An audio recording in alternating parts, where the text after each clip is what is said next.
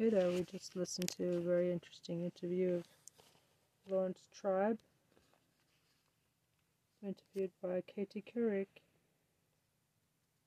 And let's see.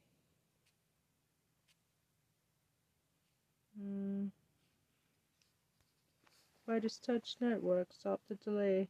Diaperdonald terrified what Supreme Court will soon do to him 53 minutes ago. Hello, I'm Patrick Stewart. I'm Patrick Did Stewart. you know that right now... Michael Popak, Legal AF After Dark. You know what that means? We just had an episode of the midweek edition of Legal AF. Karen Friedman, Nipple on one side.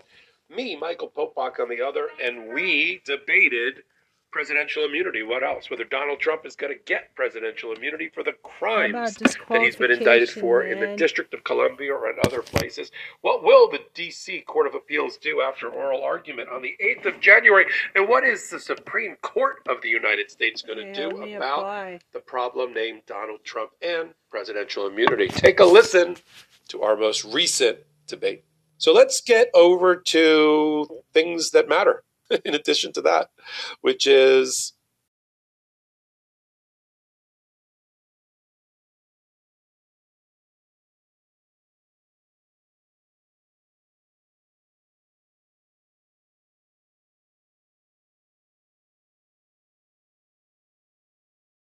federal courts.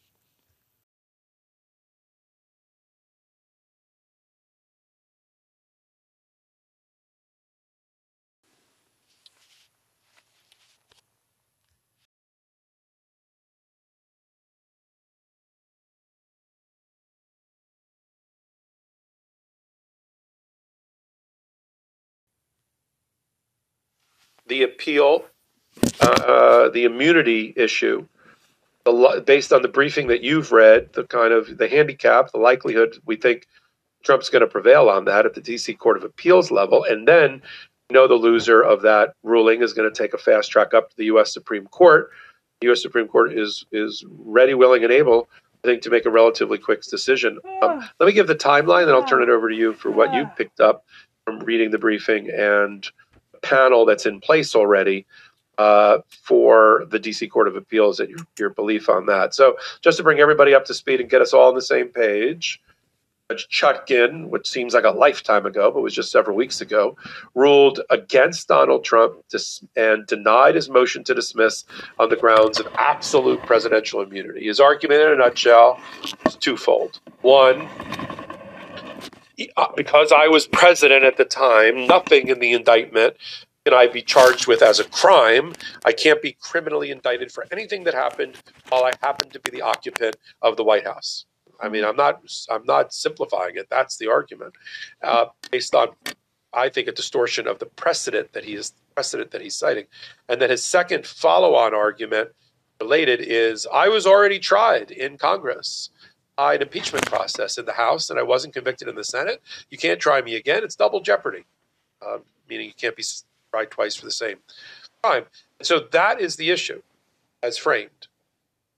Jack Smith, after the appeal was taken to the D.C. Court of Appeals by Donald Trump and kind of sat around for a day or two, Jack Smith tried to expedite it, filed two pieces of paper, U.S. Supreme Court and with the D.C. Court of Appeals. Asked both of them to both take the appeal for the D.C. Court of Appeals, urged the Supreme Court to leapfrog over the D.C. Court of Appeals and take the case directly on appeal, which is quite unusual, but the circumstances here are quite unusual, and asked both of them to consider doing whatever they're going to do on a high-velocity track really, really quickly.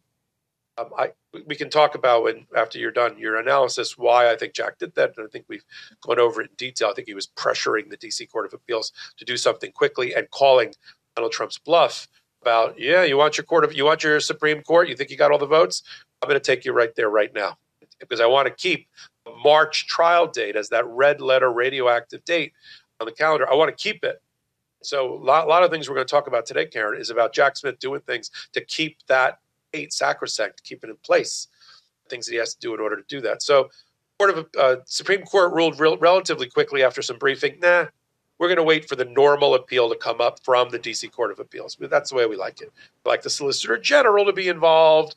and we don't want a special counsel. It's a little bit sticky. Let's just wait. And in response, the D.C. Court of Appeals said, we're doing this fast.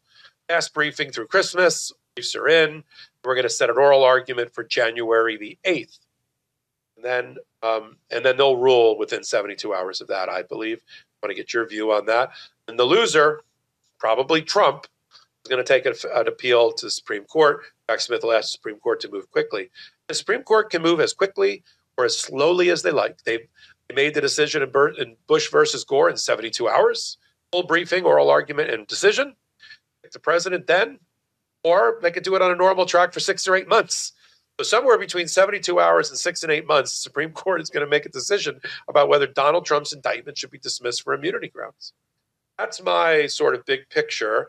Turn it over to you for some deep digging and analysis into those various events. Look, the Supreme Court said they don't want to allow Jack Smith to jump over the D.C. circuit and get a ruling from them quickly, even though they want to go to.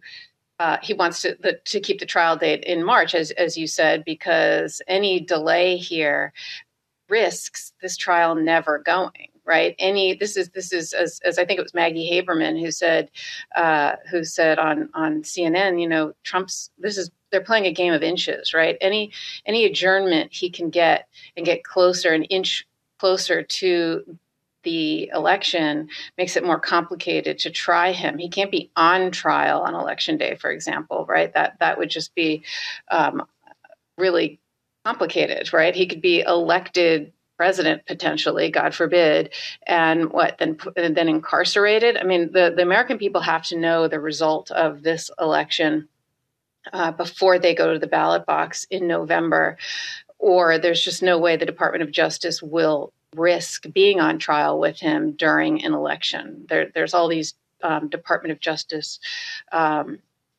regulations or just internal rules about affecting an election. I mean, don't forget that's what got Jim Comey in trouble, right? Because he came out and talked and said that there was a Department of Justice investigation into Hillary Clinton right before the election, and there are some who will say that could have cost her the election. So there really is this rule or this policy, I guess it's a better way of putting it, about interfering with or getting too close to the election. And so every week that goes by, you get close to, for example, the Judge Merchan trial that's supposed to start, the Alvin Bragg, Stormy Daniels election interference case is supposed to start March 24th. So let's say there's a 3-week adjournment, and then that case starts, and then that case goes on for a couple of weeks or months. And then what, right? Then you bump into the Mar-a-Lago documents case. So they're really playing a game of inches to try and get this delayed. And so the fact that the Supreme Court did not fast track this and take it, that the victory that people are saying for Trump isn't that somehow substantively they ruled that this shouldn't go fast or that there is no presidential immunity, et cetera. It's the victory, if there is one, is that he's got them to delay, and it's more of a chance that he can delay the March trial. So what will be very interesting, I think, will be when the D.C. Circuit, who I agree is going to go very, very quickly and absolutely, I would say, shut this down and say there is no presidential immunity, because that is just a loser of an argument. I mean, 100% on the merits, I think there's no chance they will find that there's absolute presidential immunity, even for official acts, by the way, which is what Trump is arguing. Trump's entire argument is that he should have presidential immunity, criminal immunity for official acts. And he's talking about the official acts because that bumps into and is similar to the civil immunity. And there's this outer perimeter. And if he's doing a job that is within his official acts, even not the core official acts, but towards the outer perimeter of what his official acts are. As long as it's within the outer perimeter, then he is immune from civil suit. And similar with removal, right? The removal law that taught that various individuals have tried to get the Fani Willis case removed from state court into federal court. It all has to do with, were you acting under the color of your job to get removed? And then if so, can you get prosecuted? So that's why he is keeps saying he was doing his official acts. But I still think that ultimately the courts are going to hold, even the Supreme Court is going to hold, that there is no immunity from criminal prosecution, period, full stop. Because then he could, let's say he is doing his official acts, right? Let's say he is talking to foreign governments, and let's say he allows himself to get bribed by a foreign government. What is he going to say? No, I was talking to them as an official act, so you can't prosecute me. I mean, you absolutely can. His second argument, though, is if you do want to prosecute me, you have to, the only way you can do it is by going by impeaching him in the House and then convicting him in the Senate, because there's this impeachment judgment clause in the 14th Amendment that specifically talks about how that would work. And so, the ultimate issue is that whether or not we can get to the Supreme Court, and then what will the Supreme Court do? And what I think is even more interesting is, Donald Trump's argument to Jack Smith saying this shouldn't go fast. Remember, because don't forget, Jack Smith went to the Supreme Court and said, move fast, move fast, move fast. And then Trump was like, oh no, slow down. This requires you to take time and to ruminate and cogitate and think about these really important issues. And we shouldn't rush this. This shouldn't be rush, because he wants delay. But I think it'll be really ironic, because if the DC Circuit says no presidential immunity in a matter of weeks, I think they're going to rule within days of oral arguments, which I think is January 9th. Is that oral arguments? It's sometime in early January. And they're going to rule in a matter of, it's the 8th. Yeah, they're gonna rule in a matter of minutes, days, right? And then let's say they lift the stay. Because right now there's a stay saying they cannot, that Judge Chutkan cannot proceed and cannot even do things like motion practice and cannot do things like making pretrial decisions. That the trial is paused, all of it, even the pretrial stuff. And well, they can do the motion practice. Jack can file. Trump doesn't have to respond. Correct. But exactly. So, which is what Jack is doing. He is filing his motion practice, but it's still, and Trump's objecting to it, saying I shouldn't even be bothered with this. It's stayed, but Jack's doing it anyway. Anyhow, what was I going to say about that? I now totally lost my train of thought. I didn't mean. No. It's not at all. This. But what I was going to say was, if the DC Circuit rules against Trump and says you're not immune from criminal prosecution, that's preposterous. Of course, you can still be held accountable criminally. Then they lift the stay. Guess who's going to run to the Supreme Court and beg them to go fast?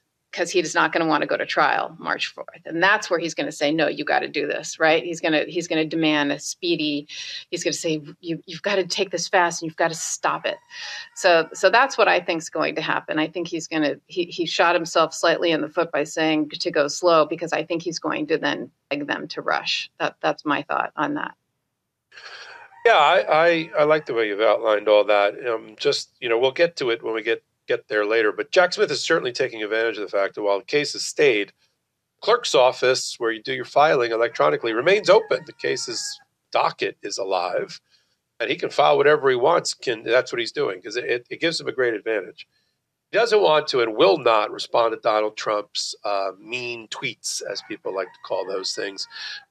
Sending the special prosecutor to hell, to rot, all those other lovely Christmas statements.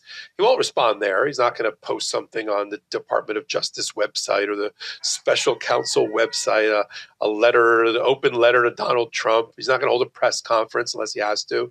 And he's not going to do social media.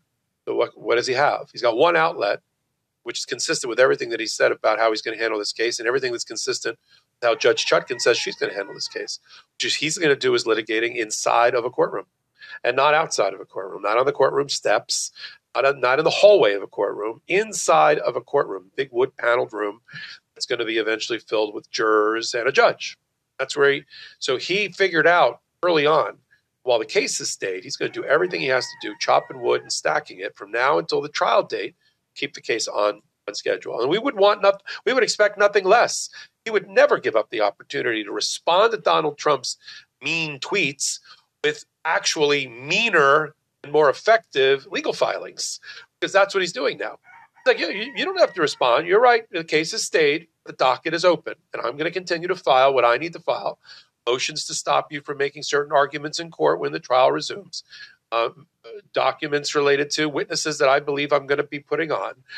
Requests for decision-making at the appropriate time, not now, from the judge. And and then it becomes a one-sided conversation, because Trump has already said, I'm not even going to look at that docket. The case has stayed. And true, you don't have to respond to it. The clock is not running under the rules of criminal procedure for when you have to respond to motions. Judge hasn't set a briefing schedule because the case is stayed, but it doesn't mean that on the public docket for everyone to read, including on Hot Takes only here on the Legal AF network, Meidastouch network, it doesn't mean he's going to stop doing that. And it would be weird if he did, because if this pin is pulled on the stay, in other words, the case is immediately reactivated because of the ruling by the D.C. Court of Appeals and or the Supreme Court refusing to grant an additional stay. Jack Smith's got to be ready. And then all of these motions that he's piled up, 2, 3, 4, 5 motions, clock's going to start ticking, and a briefing schedule is going to have to be set, and it will be fast. The judge will be like, all right, the case is restarted now. We're in the beginning of February, trial in March. You have 1 week to brief everything, Mr. Trump, and we're going to have oral argument in the middle of February. That's it. And then all these issues, which some of these do get decided in trials very close to the date of the trial, because they don't go to any. I want to make this clear. Nothing in the motion practice by Donald Trump, nothing, including the motion he made to dismiss for lack of application of presidential immunity. None of it goes to the several railroad cars filled with data and discovery that he was given. These are all fundamental constitutional precepts having nothing to do with how many boxes Donald Trump has to look through in order to prepare for his case. If they're making the mistake, let me warn. People get upset. They're like, "Don't tell him anything, Popok." Believe me, they're not watching the show. If Donald Trump's lawyers are just sitting around, twiddling their thumbs and literally taking the stay at its word, and they're not doing any work to prepare for that trial, then if they think that the trial judge is going to let them off the hook for not being prepared, the trial is reset or reestablished for that original date, good luck. You better be looking in the boxes. You better be preparing your witnesses. This case is going to trial in March, maybe the end of March, but going to trial in March, April, because the timeline here will move very, very quickly. I believe. Could be wrong. Sounds like you believe it too. Certainly within 72 hours, that D.C. Court of Appeals is going to make their ruling, and I think it's going to be against Donald Trump, because look at the precedent it would set if they said something else. Sure, you're indicted for doing a whole bunch of terrible things against democracy and committing crimes and trying to interfere with, according to the new filing that was just received by the D.C. Court of Appeals, an amicus brief, a friend of the court brief, by 5 different Republican administrations and their senior officials. I filed a brief. My partner, Nick Rostow, is one of those people who signed that brief. And their argument is there are many things that maybe you could find immunity for, but a former president, or in this case, a one-term president, trying to interfere with Article 2 of the Constitution about the only presidency this constitutional republic has ever known. One term, transition of power, all embedded within the Second Amendment. The Second Amendment, yes, of the Constitution. That's it. That has to be a crime. That has to be something that would be indictable, because think of what would happen in the world if we gave license to the next Trump or Trump not to leave office. How about this? How about the Constitution says 2 terms only for a president? Well, Trump doesn't want to leave after 2 terms, let's say. He wants to stay. He wants to put himself up for election again. He doesn't care what the Constitution says. Is that okay? Or is that a crime? So we got to get straight in this country through the Supreme Court, ultimately, what's a crime when it comes to a person trying to cling to power? You can't say that clinging to power is just another way to try to enforce our election laws. Salty, can we put up the social media post by Donald Trump? He's trying to make his argument to the public. I wasn't campaigning, which is a Hatch Act violation and outside what he was supposed to be doing as president. The election was over. I was just doing my job as president to investigate a rigged and stolen election, right? The proof is voluminous and irrefutable. We know that's a lie. Therefore, I'm entitled to immunity. I did nothing wrong. Stop the witch hunt now. Trump 2024. I added the Trump 2024. I made it clear in a hot take today.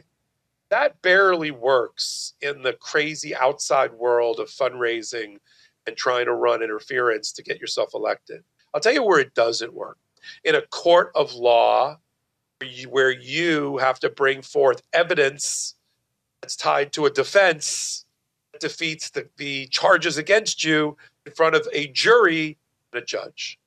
You can't say, well, I don't really have much to say, but I do have this social media posting that I did. And isn't it a doozy? I'm going to hand it out. I made copies for all the jury. I don't know what world he resides in, but it's not planet Earth. And it's not our justice system. So the sooner the Supreme Court gets the case, which let's say, if I do the math properly, by the 12th of January, there'll be an appeal, emergency application by the 13th or 14th. Hopefully the Supreme Court takes this seriously the way they did Bush versus Gore as the precedent. And within a week, they make a decision and keep this case on track for March. If they want to look at the issue at another time and don't stay the case, that's okay too. Go look at it. He can appeal after he's convicted, like every other defendant, right? And that could be. That's a very good point you're hitting. The nail that you're hitting there with that hammer of yours, Aaron, is that they could just, by procedural, they could just say, it's very, very interesting. I think we want a full briefing on this. Maybe sometime in the summer we'll get around for an oral argument. Oh, no, we're not staying anything. Continue. I mean, seriously. Carry on. Yeah, so look, there's 2 other wrinkles I just want to throw into your analysis, which is the Supreme Court is not potentially going to be looking just at this case. They are looking at all the cases that they may or may not be before them, right? So the immunity case, right? Then there's the Fisher case that has to do with the obstruction of an official proceeding statute. That's the one where two of the charges that Jack Smith charged Trump with, 2 of the 4, is obstruction of an official proceeding. And that's the charge that all of the defendants who were convicted of January 6 related charges, the 1,000 of them, most of them were charged with that. And there's 1 out of, I think, 14 or 15 Washington, D.C. district court judges who thinks that it was Judge Carl Nickel who said that charge is not appropriate for the January 6th conduct. He was overturned by the D.C. Circuit, but the Supreme Court's going to look at that as well. And so they might say, look, there's that issue involving this case too. And then, of course, there's the Colorado 14th Amendment case. There's the Meadows, Georgia removal case. There's the Chutkan gag order case. There's all of these related, if you want to even call it that, cases. I mean, the 2 that I think are mostly applied are the immunity and whether the statute applies to Trump. And so I think that could potentially complicate things for for the timing, because who knows how the Supreme Court is going to handle that. And then, of course, there's the question of will Clarence Thomas recuse himself? Well, if you like lawyers talking about things where they know what they're talking about, then you've reached the right place. Legal AF only on the Meidastouch network. If you already know about Legal AF, then we embrace you. Thanks for being here on your journey while we're on our journey. If you have no idea what I'm talking about, I'm Michael Popak, and that was Legal AF. And if you liked it, we do about 4 or 5 different stories at the intersection of law, politics, and justice, curated by the leaders of Legal AF, and we present it to you in that kind of podcast format. And then we do hot takes, sort of like this one, about every hour, also on the Meidastouch network. Free subscribe. Help them get to 2 million. Wow, what a number.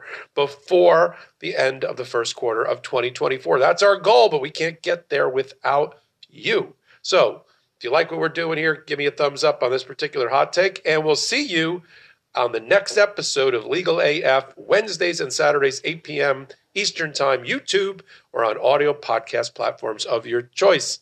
I'm Michael Popak. That was Legal AF, and we'll see you again.